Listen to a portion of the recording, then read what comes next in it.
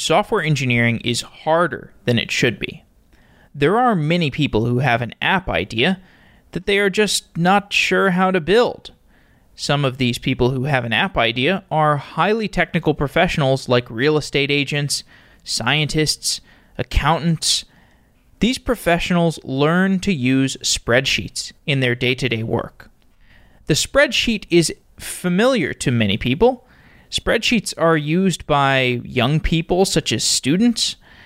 Spreadsheet users vary in terms of how familiar they are with the programmability of a spreadsheet, but there are certainly more people who have built complex spreadsheets than there are people who have built complex web applications.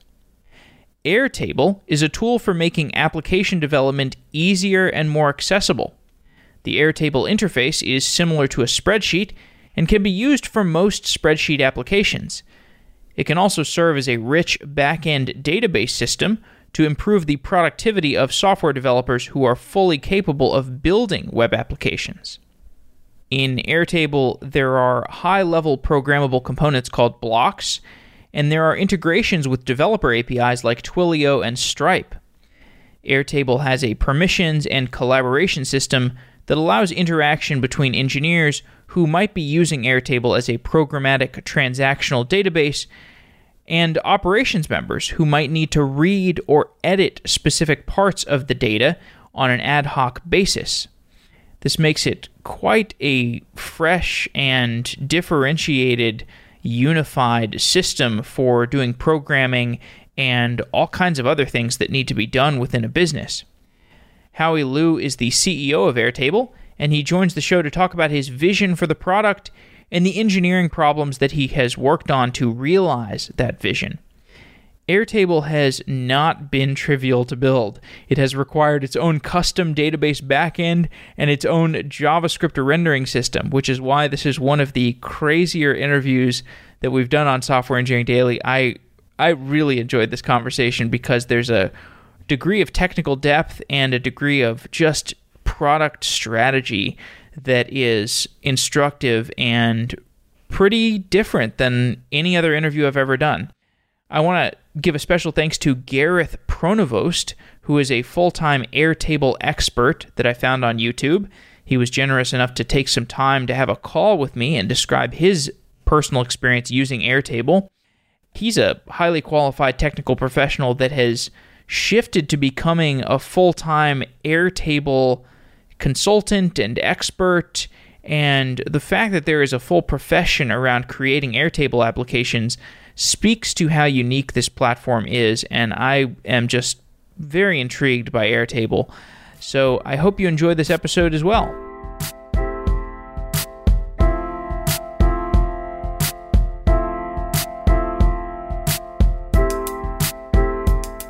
Howie Liu, you're the CEO of Airtable. Welcome to Software Engineering Daily. Thanks for having me. Yes, great to have you. Airtable came out of your top-down idea of making software engineering more accessible. You could have started lower level. You could have made a programming language. You could have started higher level. You could have played with like a WYSIWYG site builder thing, like a Squarespace. How did you settle on a spreadsheet-like interface as the right place to start a low-code platform? Yeah. So, we put the emphasis really on the fact that it was a relational database that happened to have a spreadsheet interface, not the other way around. And I think that the important distinction there is relational data is sort of this ideal way to represent information. I mean, it's literally mathematically ideal for representing sets of, whether it's contacts and companies or cars and manufacturers, but just real world information that has relationships with each other. And I think that, if you actually look around at useful apps that are built today, and not just the kind of consumer facing ones like Snapchat, et cetera, really like the majority of apps out there, which are either internal to a company or, kind of useful, more utilitarian apps, like 99% of the value usually of the app is just the data model. It's the kind of database. When you get a CRM, it's the fact that it's, got the contacts and the companies and the deals table. So really, I think, is a sort of pretty apparent place for us to start building this, if you think about the model view controller abstraction of software development, kind of starting with the model layer, because I think that was both intuitive to the end user, but also where the bulk of the value for many apps is. Model view controller is one way you could look at it. Another way is in order to build a computer, you need storage, state management, and computation. What's the computation side of Airtable? Yeah. So part of it is you, the human, as in I think a lot of the use cases for Airtable, or the way that we see Airtable being used in the wild by our customers, is to have, this really great friendly database that anybody can come in and manipulate, change the schema, add data, but then they can themselves in like the real world as sort of this like asynchronous human driven computation process, do stuff with that data, right? So for instance, if you're a video production company and, each row represents some scene or shot of a production, then the computation is like you go out there in the real world and you shoot the scene and then you come back and then you update it in the database. But then I think more literally, we introduced about a year ago, we call our blocks add-ons. And blocks are basically miniature apps that run on top of each of your end user databases and actually do perform computation on top of it. So it could be, actually going and doing batch updates. It could be, actually processing images and other content via, like AI API like Google Cloud Vision, and then returning the results into the records or visualizing it in a different way. As a developer, I look at Airtable and I am almost intimidated by the amount of possibility from it. So, and what I mean by that is I don't feel like I even have the workflows ingrained. Like I'm thinking in terms of like microservices and continuous delivery and stand up a thing over here and connect it to this thing over here, and this workflow that I know at this point is basically inefficient. Like I should be excited about a low-code platform. Why am I intimidated by it? Yeah, well, it sounds like we failed a little bit in our goal of making the product very, kind of delightful and accessible. But, I think the goal really is for Airtable to feel like a Lego kit. And as real Legos are marketed, both in kind of this generic, like you can buy the box of just all the different jumbled, colors and shapes, or you can buy one of the pre-made kind of templates, right? You can get like the Star Wars or the Treehouse Lego kit, and it gives you instructions on how to assemble it. And so I think depending on what you're trying to do and how much of the like kind of blank canvas you want to start with, we can give you a different, either more prescriptive or less prescriptive experience. And so we have templates, we have what we call Airtable Universes, which is real templates or bases that other people have shared from their actual real life usage of Airtable. Let's say I want to build a photo sharing app. Yeah. Tell me how to do that with low code. Yeah, I want mobile apps. I want a website. Yeah. So you probably wouldn't use Airtable for that. I mean, you could, but it would be a little bit of a stretch beyond its intended purpose because, I think there's, kind of if you draw the line between, building software, building something like a photo sharing app, building the next Instagram, which is meant to be like a massively consumer product, versus building, really software that's useful for you, your own personal hobbies or work use cases, etc. We're squarely optimizing for the latter. So it's more like, I think the CRM use case is a good example where, that's, you want to build the perfect way for your company to manage your customers and, your inventory, let's say, or your sales. And your company has a slightly different way of doing that than every other company out there. That's the kind of software that you would build with Airtable. But I could build like a photo sharing. I could see, like, let's say I'm a influencer marketing company. I want to make a all-in-one influencer marketing platform combination photo sharing app. And in order to do that, I need some layer that is accessible by these highly technical but non-coding marketing people within the organization. It would be great if they could go into a spreadsheet-like interface and easily see all the activity that takes place across my photo sharing platform. Why wouldn't I just like set up like AWS Lambdas as the back end and just like maybe I make some low code mobile apps as the front end and I just have AWS Lambda as glue between Airtable as my back end and photo sharing app as my front end? Yeah, so you could do that. And in fact, I think that falls into a category of use case where Airtable is sort of like the CMS, if you will. Yeah. So it's kind of, it's got this GUI where, let's say, the non-technical internal employees can come in and manage manage or view content, but then that content is also published, in a much more massively consumer way with some other, let's say, custom iPhone and Android app that you've made, right? I think the key thing that you would need there, which people have done, is to build your own caching layer. So, basically Airtable's API isn't designed to be consumed directly by, like millions of, it depends on how successful Could you make your consumer app is. A cache in a block? Would that be a good application of a block? So yes. And in fact, I think, the goal for blocks, right now blocks can only be built by Airtable. So we've built 30-ish blocks, but we've kind of from day one built them in a way where we can enable anybody else to build them. So, as opposed to hard coding these blocks as like just, chunks of code that are glued into our main code base, we've actually developed from day one, kind of a developer platform, but just one that only we have access to build blocks. And eventually the goal is to enable you or anybody else to go and build your own blocks. And so, yes, the short answer is I think that would be absolutely one of the potential use cases for it. I think there are other things we could do around, for instance, I think there's a lot of really cool stuff out there in, let's say, the React ecosystem. And I think, we can basically enable you to plug a lot of those React components, especially if you can deploy them not just to the web, but also via React Native to your kind of, custom mobile apps, with zero effort. And then all of that, work actually can draw on, arguably one of the hardest parts of an app to build is like the data layer, especially if you want a real-time data layer, right? And so we've kind of done all that for you, and you would be able to go and just define the view layer, if you will, and then have that, kind of piece together the components, build the ones that you want, and then kind of have your own custom interface to it. What else do you need to get the full software development lifecycle? You mean in the kind of bigger vision of Airtable? Yeah.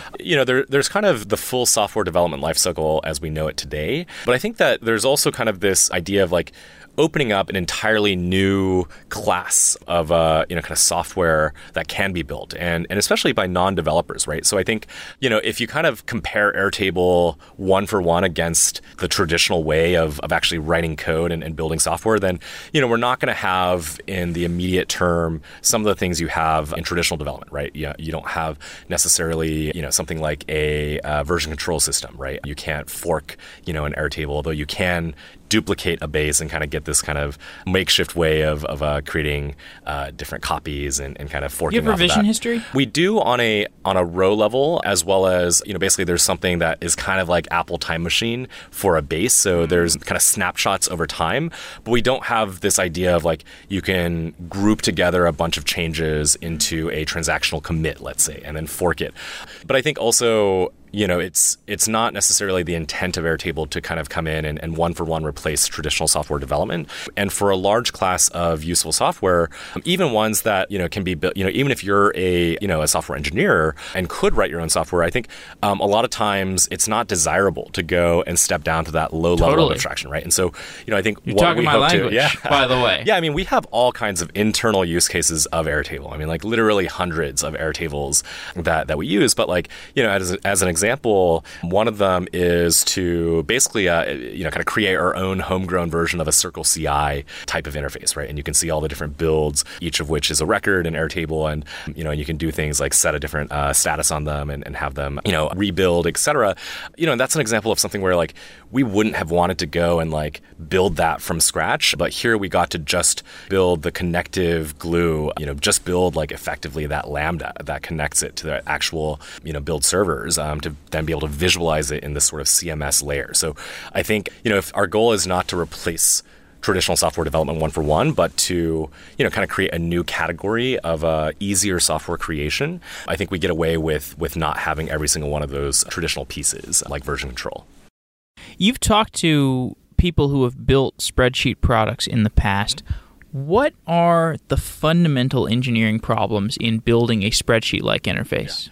Yeah, and I think that we also have the additional challenge of one being real-time collaborative, which of course Google Sheets was the kind of pioneering innovation there. Really, they bought another company and then kind of turned that into Google Sheets.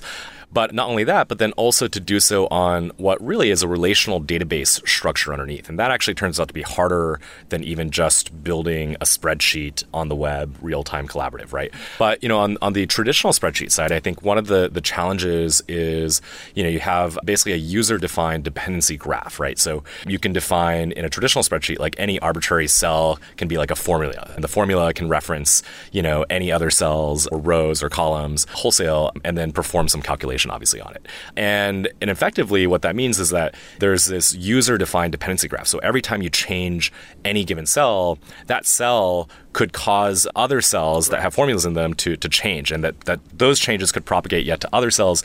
And so you basically have to represent in an efficient way this dependency graph and then have an efficient way of recomputing all those dependencies, once one of the underlying or kind of origin, kind of cells, source cells, is changed. So I think that's one hard part.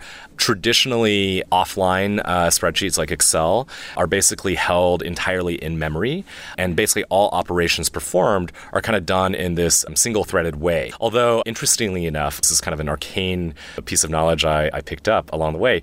I believe Excel for Mac is single-threaded. So, like even if you have like 8 cores on your computer, like you're going to wait around for that 1 core out of 8 to be chugging through all these dependencies. Whereas on Windows, actually, they've done some more optimizations where in some cases you can actually parallelize that dependency graph traversion and kind of like optimize it for multiple cores. So it actually runs a little bit faster if you have a multi-core CPU. But, I think, there's also a lot of the challenge of just building a performance optimized UX.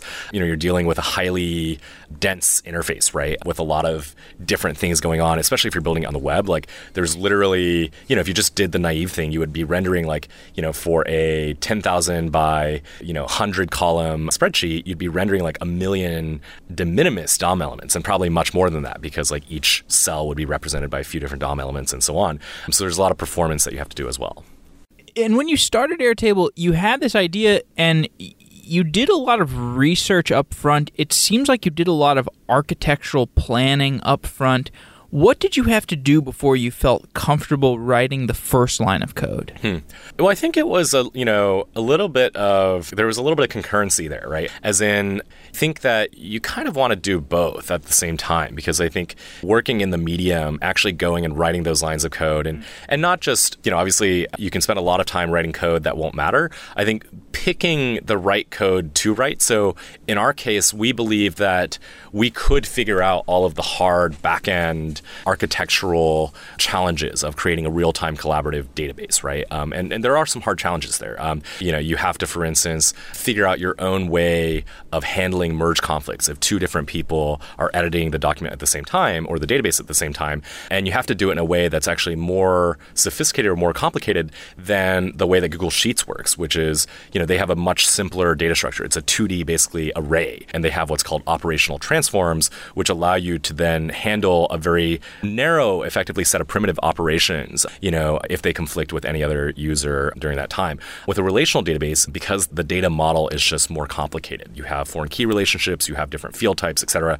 All that stuff makes it harder. All that being said, we didn't think that would be the hard part of Airtable. And we figured that was a solvable problem. It wasn't like this mathematically impossible problem. So actually, what we started de-risking when we wrote lines of code was the UX, because the fundamental kind of, I think, observation that we had as we went and talked to people who had worked in the space, people who worked on Microsoft products in the space, or people who had worked on independent companies in the kind of like, let's reinvent spreadsheets or let's reinvent databases type field, was actually like, that it would be very, very easy to fall short of building a database that really anyone could use, and instead end up with like kind of a clunky heavyweight product that has to be, kind of IT or admin driven, right? And there's so many products out there in the world that are databases that are admin driven. I mean, there's an entire category that Forresters and Gartners identifies as the low code application platforms market, right?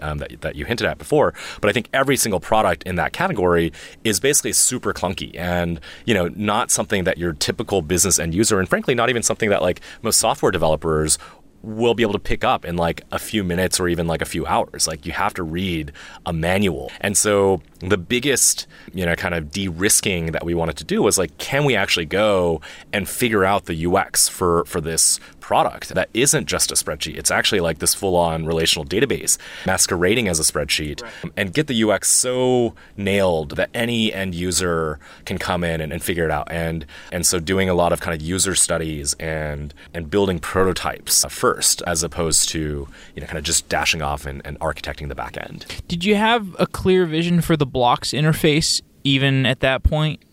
I think we had a pretty clear idea of adding dynamic functionality to Airtable. So, we knew that we would start with this relational database, and then we wanted to introduce, kind of the ability for people to kind of layer on top of it custom interfaces, custom, kind of workflows and functionality. I don't think we had like the exact, pixel perfect idea of blocks at the time. And actually a few, technological developments happened between the very starting days of Airtable, like 2012, 13, and then when we actually built blocks, which is, for one, proliferation of React and the ecosystem there really happened. And it just created this really clean, we could have done blocks without React and what were you doing, Backbone? Well, blocks didn't exist before React, for the spreadsheet. So we actually used our own, framework. We built our own for a number of reasons. I think we now use React, at the edges, but I think that actually there are... So you still kind of use your own... There are some benefits to... there are a lot of benefits to the way that we do it. For instance, I think there are some performance advantages in being able to handle, the exact, re-render cycle. And we have like optimizations that actually, there are actually, kind of ways to control the repaints and reflows and so on. And you can do that stuff in React, but like sometimes because React is meant more for like a, kind of a fire and forget approach of just it figures out efficiently how to kind of change the most efficient set of operations. We needed to actually have more control over that for a lot of the parts of the UI. You could ever open source that framework? Because that sounds like something that there's a lot of applications for, especially with like as WebAssembly proliferates and like you get more of these crazy highly interactive front end stuff. I think there's kind of two answers to that. One is like, it's pretty idiosyncratic to our needs. So I think if we were to even come close to open sourcing it, I think it would actually require a ton of effort. Like we would basically be, end up kind of creating a completely new framework that happens to be inspired by some of the concepts in there. And, I think... Well, you're blessed with many greenfield opportunities. Sure. Many greenfield opportunities. Yeah. Getting more concrete, less speculative. What is the underlying database for an Airtable base? So it's actually our own. So, if you look at, for instance, Google Sheets, or Google Docs, there's not some open source or off-the-shelf, kind of document engine they're using for that, right? Like they had to build their own. And so similarly, we had to build our own because, we can't, for instance, actually when we prototyped Airtable and we were more focused on the front end before we built the back end, I think for a while we did have an intentionally kind of hacky solution where we actually literally would go and create like a MySQL table that mapped one-to-one to every end user table, right? So like if you had a table called contacts with like a name, first name, last name, we'd actually be running create and alter table commands underneath to represent that as one for one as a MySQL table. But as it turns out, like that's actually, we knew that would never be kind of the scalable solution or the kind of workable solution because, just as one example, if you have, a long dependency graph in a database, for us that comes through, we have a formula field that can draw on other fields, much like a spreadsheet formula. But then we also have implicit dependencies in the form of foreign key relationships, right? So if you have, we don't call it foreign keys in the UI, but if you have a linked table, so contacts linked to accounts, then, when you change a record on one side, on the contact side, then you have to update, sometimes you have to update something on the account side because you can have lookups and rollups that draw from that foreign key relationship, right? So all that is to say, if for every traversion of the dependency graph, like as we propagate, a change through every node in that graph, we had to go and make another, kind of hard database query to pull the data for that cell and then kind of update it and then write it back and then go to the next cell and so on. It would just be way, way, way too slow and expensive, right? Like there's the kind of famous list of like 10 numbers. It's like the latency speed, thinking like the L1 cache of the processor, the L2 cache, like the RAM, the hard drive, network latency, etc.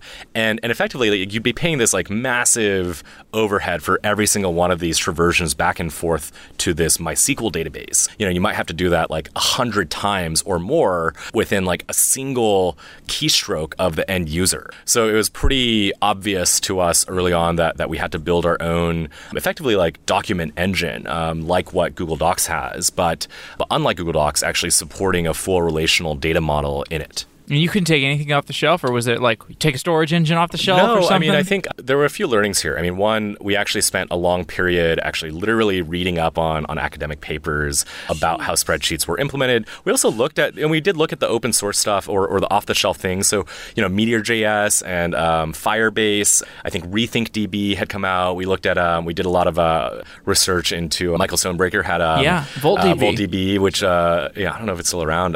It's still around. Okay, cool. And like generally like looked at a lot of like his talks and other people's kind of talks on the topic, and ultimately came to the conclusion that obviously it's a little bit of a bold bet to take to kind of build your own data store, right? But ultimately, every database, every data store kind of makes its own trade-offs, right? And not just like, in the simplistic like kind of cap theorem terms, but like even more like idiosyncratic trade-offs, and has its own capabilities. And like, if you look at RethinkDB, they support a certain set of applications and use cases, but not others, right? Well, MemSQL, same, and so on. So, we kind of came to this conclusion that like, if we were building a one-off kind of vertical application, like if we were building just a CRM for, let's say, pet shop owners, then it would not at all have made sense to make the investment into our own database engine. Like we probably should have used something off the shelf, even if it only had like 60% of what we needed.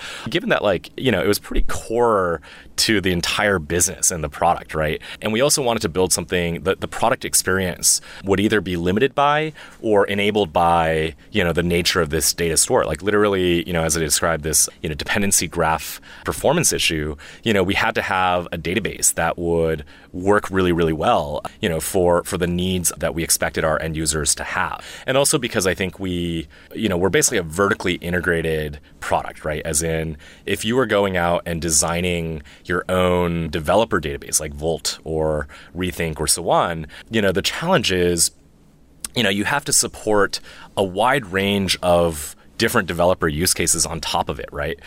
For us, we have to support a wide range of end user use cases, but, we only have to support one developer on top of our own database engine, right? Which is us. Effectively, we create the only front end that's allowed to talk directly to our data storage engine. Like we're building that, kind of end user interface. And so I think we can actually make a lot more, kind of vertically integrated decisions around what types of behavior that database engine can and can't support, and where we make trade-offs and so on. I want to take you out of the technical for a moment and go strategic, because I think you have the biggest technical moat of perhaps any company that I have talked to, like aside from, an AWS or something, but you're in very early days. Like you've built your own database, you've built your own front-end JavaScript serving layer, which absolutely makes sense for your domain-specific use case. You have a design moat also, like very distinct design, and like the blocks is going to be an additional moat on top of that. You got moats on top of moats. How does that affect your strategy? Like, obviously, it's, a serious matter of not dropping the ball, getting the culture right. Tell me about your strategic thinking at this moment. Yeah, so it's a great question. I think there's certainly, some amount of luck as well as hard work on behalf of the team, that got us where we are. But I think it was somewhat intentional, when we started working on the product, and before we even did write that first line of code, I think, we thought long and hard about the type of company we wanted to build, right? And I think that generally markets are eventually efficient, right? Like kind of like eventually consistent, kind of like eventually efficient, right? As in, any sufficiently lucrative or, potent market opportunity, like you're probably not going to be the only entrepreneur who comes up with the idea or recognizes the idea, unless it's like super vertically deep, like it's some, thing that requires like years of R&D. Let's say, like a lot of like the biotech stuff, for instance, where you actually have like this, deep insight that nobody else has into a new type of drug or biotech. But I think generally speaking, for consumer software, like probably you're not the first one to have thought of, some concept, right? And then it's a question of like, even if you go and build this thing, like how are you going to be the one to succeed? Why you and why this company? So we sort of intentionally wanted to build a company where, we could really take a slower, more deliberate approach to investing into something that just had a pretty high execution bar, right? And so, if you build a super simple, let's say, social messaging app, now obviously there's some like challenges of scaling that up, but like it's pretty easy to build the V1 of like, let's say a Twitter. Like, I mean, literally the product was built in a weekend, right? And that's not to demean the value of it. And I think it's a great company today, but like it means you're going to have a really, really, really stressful, kind of early time because anybody else could literally go and spend also a weekend building it. And for Airtable, like it was sort of deliberate that we picked a domain where we felt like great design, and not design in a just like visual or even interaction or even UX sense, but like holistic design, which I include like software engineering into that, really thinking about like the problem to be solved, the human opportunity, the human problem to be solved, and then kind of,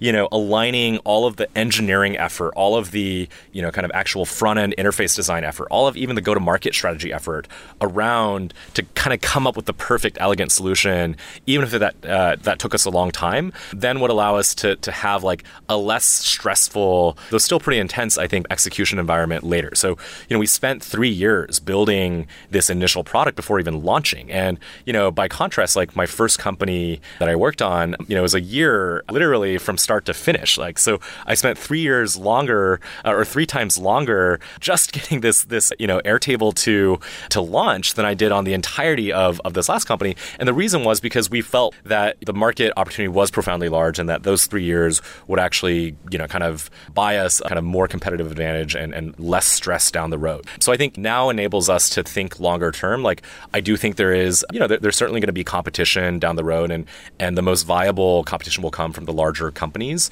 your Amazons and Microsofts and Googles. But because it's not something that, anyone could replicate overnight, we can be more thoughtful in terms of designing our engineering culture and investing into, hard problems that may not pan out for like months or even years. Are you starting to place those speculative bets today?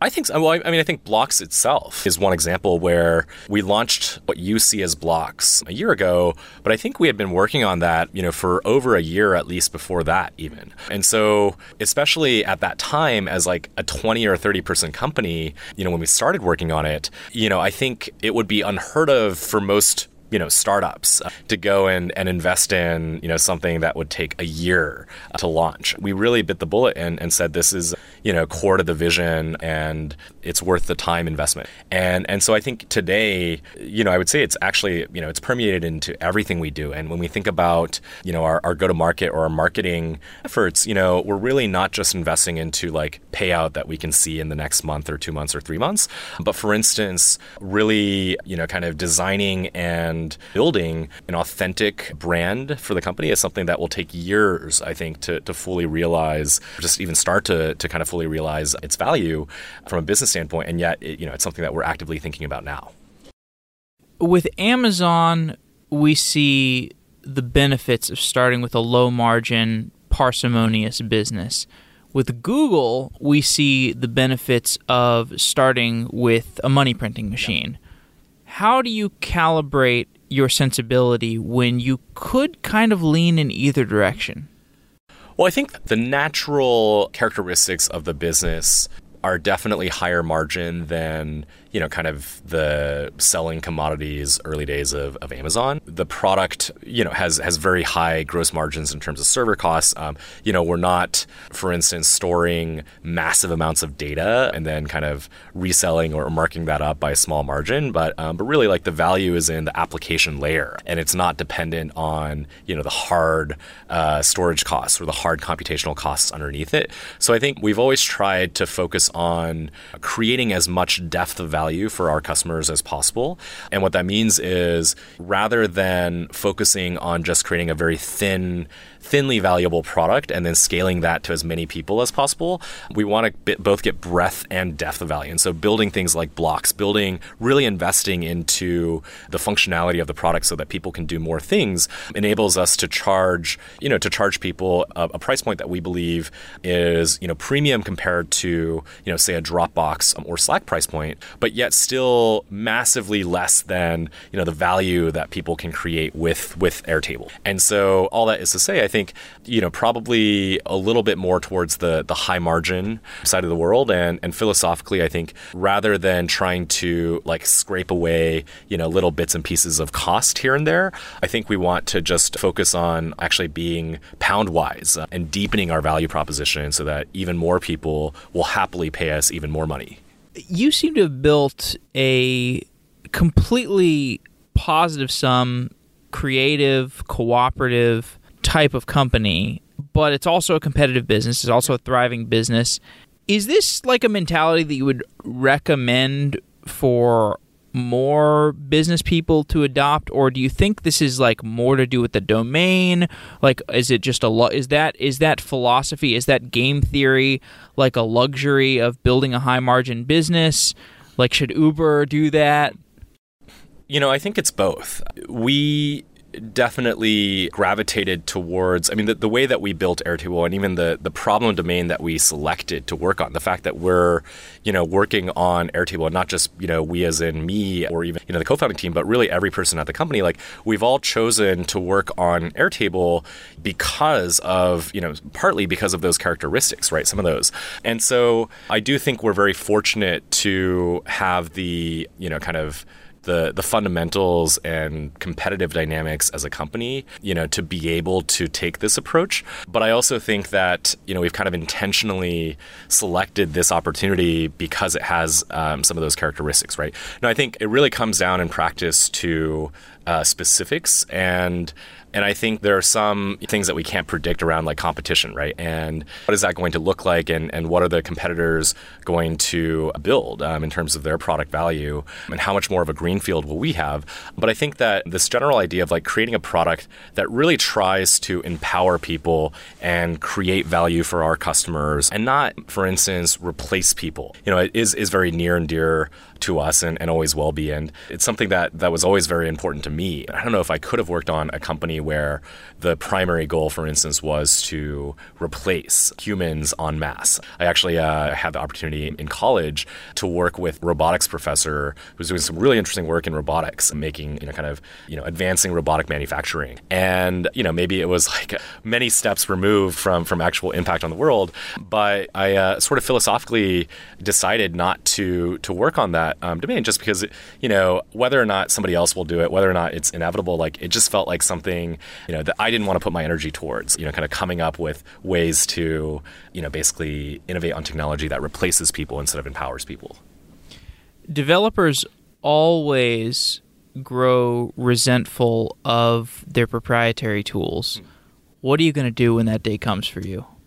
Well, I think because we're not just replacing or trying to come in and create, the same kind of value that existing development tools do. The hope is to create such a new class of software value potential that we're not trying to come in and kind of steal away or monopolize something that already exists out there. I guess people don't resent Apple, really. Exactly. And I think Apple is a perfect example of a company that's vertically integrated. Or Photoshop. People don't really resent Adobe. Right. Right. And the product value of Apple really is a function of how vertically integrated they are. Like, they couldn't have created everything that they created if everything was modular and open source and interchangeable. I mean, that's basically like, the IBM compatible PC ecosystem, right? And so, I think to some extent, like, we're taking this approach not because we want to necessarily it's where the margins control. But I think it's also because we can actually result in a better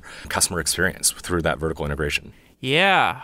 You've done YC twice. If you were to build a YC competitor, where would you start? So actually, just to clarify, Airtable was not a YC company. So it was I've done not? YC just once. Okay. I'm sorry. Sorry about that. And I don't know that I would build a YC competitor. You mean a competitor to YC as an institution? I think YC does a pretty good job of what they do. I think there was a brief period where, as they really scaled up, I mean, when I did it for my prior company, it was still a very small, intimate, and kind of almost like a family concept. There were 10 to 12 companies per batch, maybe like a total of like 100 or 200 founders in the entire alumni network. And, and like very much like literally still part of the original like kind of Paul Graham family, right? He was still the primary kind of partner involved in the program.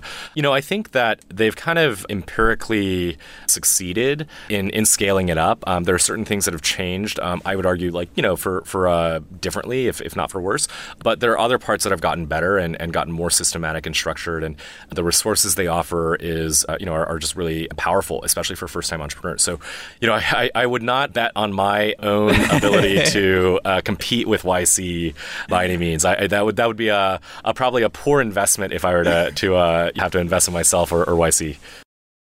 How do developing markets shape your thinking? Developing markets, emerging markets. Oh, sure. Well, I think that in general, we wanted to work on a problem that was pretty universal. On a humankind level. I think there's a long way that we have to go in terms of internationalizing our product at all. I think there are kind of major questions for us how do we actually price the product in different markets. Where today, frankly, we just haven't had the time or resources to really think about it a whole lot, outside of the, kind of the US and English speaking countries. But I think it's certainly an area of opportunity. And I think the concept of Airtable certainly makes sense in many different settings. Howie Liu, thanks for coming on the show. Of course. Thank you so much for having me. Wow.